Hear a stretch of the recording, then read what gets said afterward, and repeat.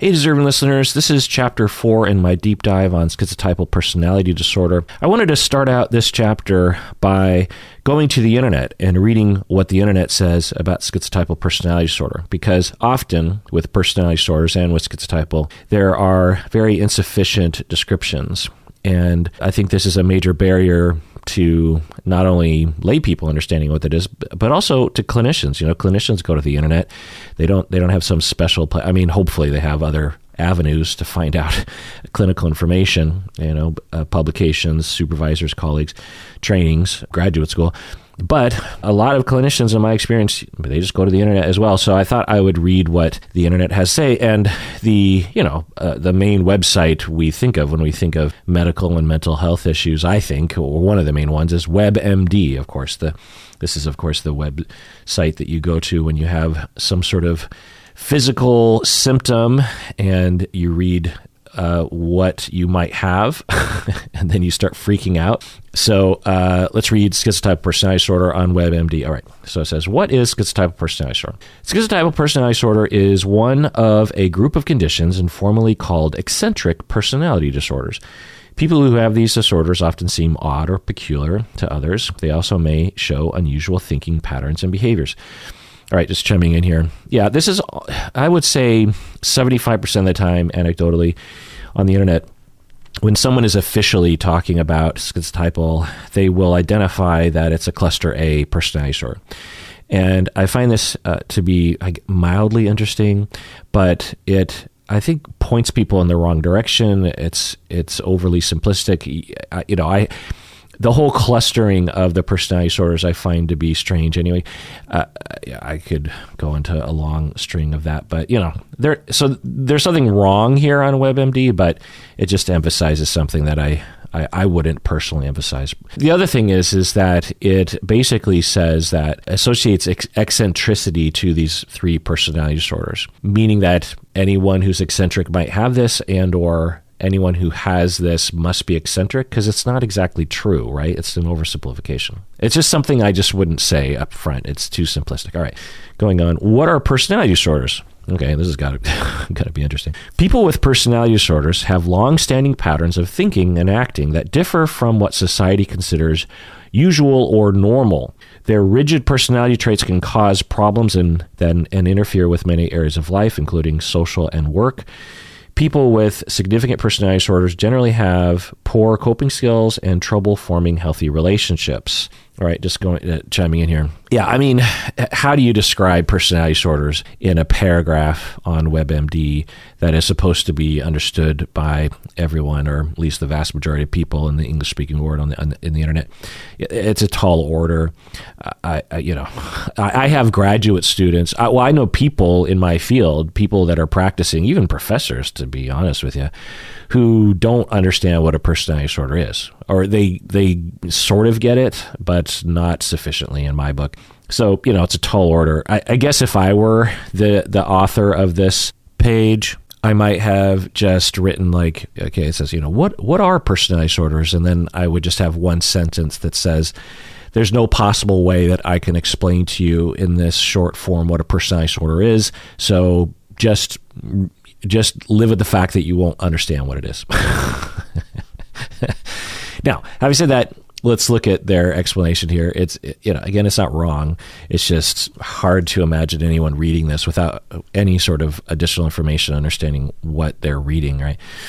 So people with personality disorders have long-standing patterns of thinking and acting that differ from what society considers usual or normal. People with personality disorders have long-standing patterns, I would say forever pattern, really, of, unless they get treated, of thinking and acting, that differ from what society considers usual or normal.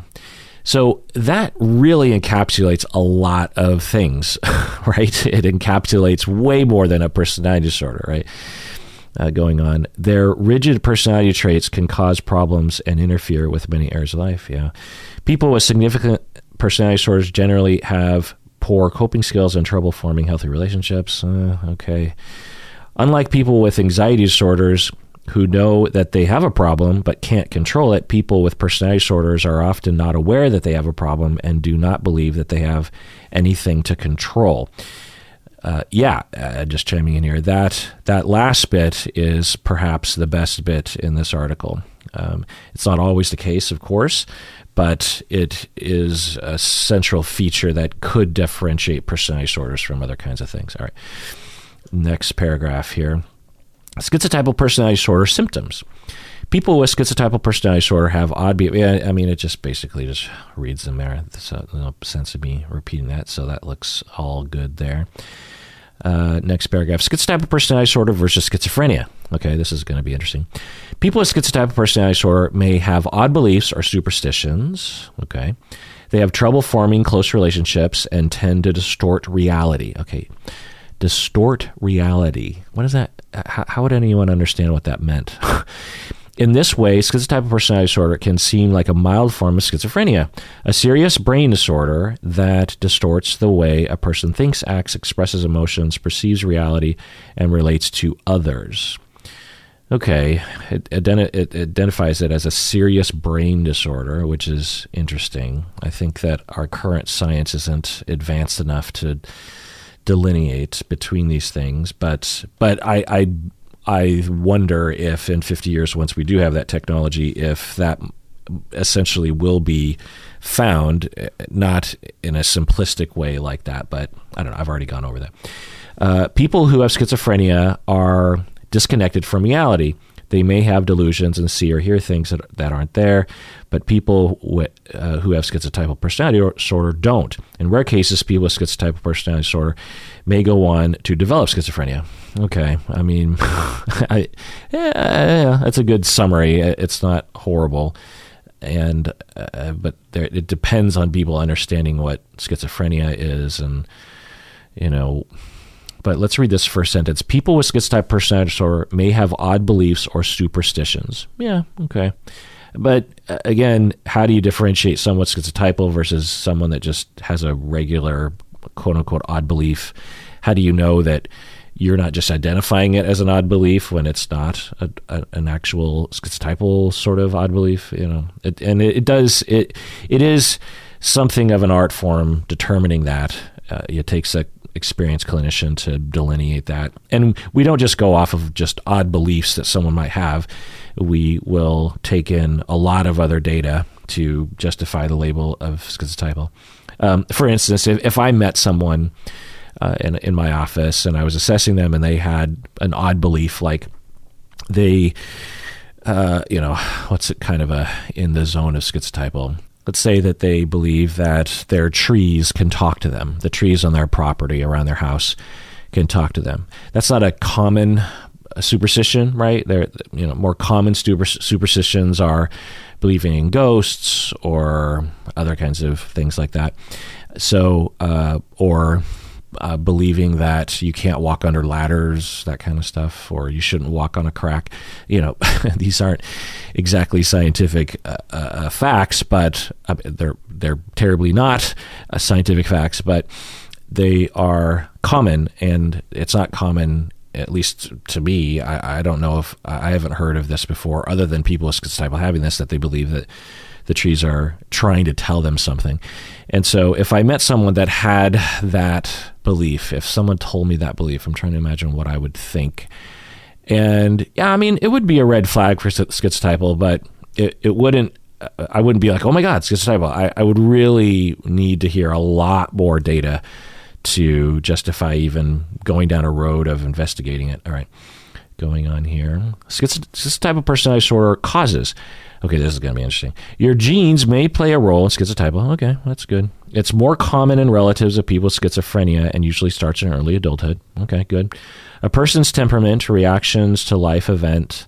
A person's temperament, reactions to life events, relationships, and coping strategies probably all have something to do with how their personality develops during childhood and adolescence. Actually, I really like that summary. It steers away from ridiculous claims. It says your genes may play a role. It's more common with people that have relatives with schizophrenia or schizotypal for that matter. And temperament, life events, reactions to the life events, relationships, coping strategies might all contribute to how a personality is developing. Yeah, I actually kind of like this article in that they seem to have a similar belief in the delineation between pre-schizophrenia and schizotypal personality disorder. Anyway, next paragraph, schizotypal personality disorder diagnosis. If you have symptoms, your doctor, that's probably boring, just tells you to go to the physician. Schizotypal personality disorder treatment. All right, let's read this. People with schizotypal personality disorder rarely get treatment for the disorder itself. Just chiming in here. Yeah, that's very true. Going on. When they do go to the doctor, it's often for a related disorder such as depression or anxiety. That's also very true. All right, so they go through different forms of psychotherapy that they say that it may include. Psychotherapy may include cognitive behavioral therapy, sure. Supportive therapy, yeah. Supportive expressive therapy, let's see their description of this. This helps you get rid of negative biases about relationships. You'll open up about your thoughts, feelings, and concerns, okay. And family therapy. Treatment works best when family members are involved and supportive, yeah.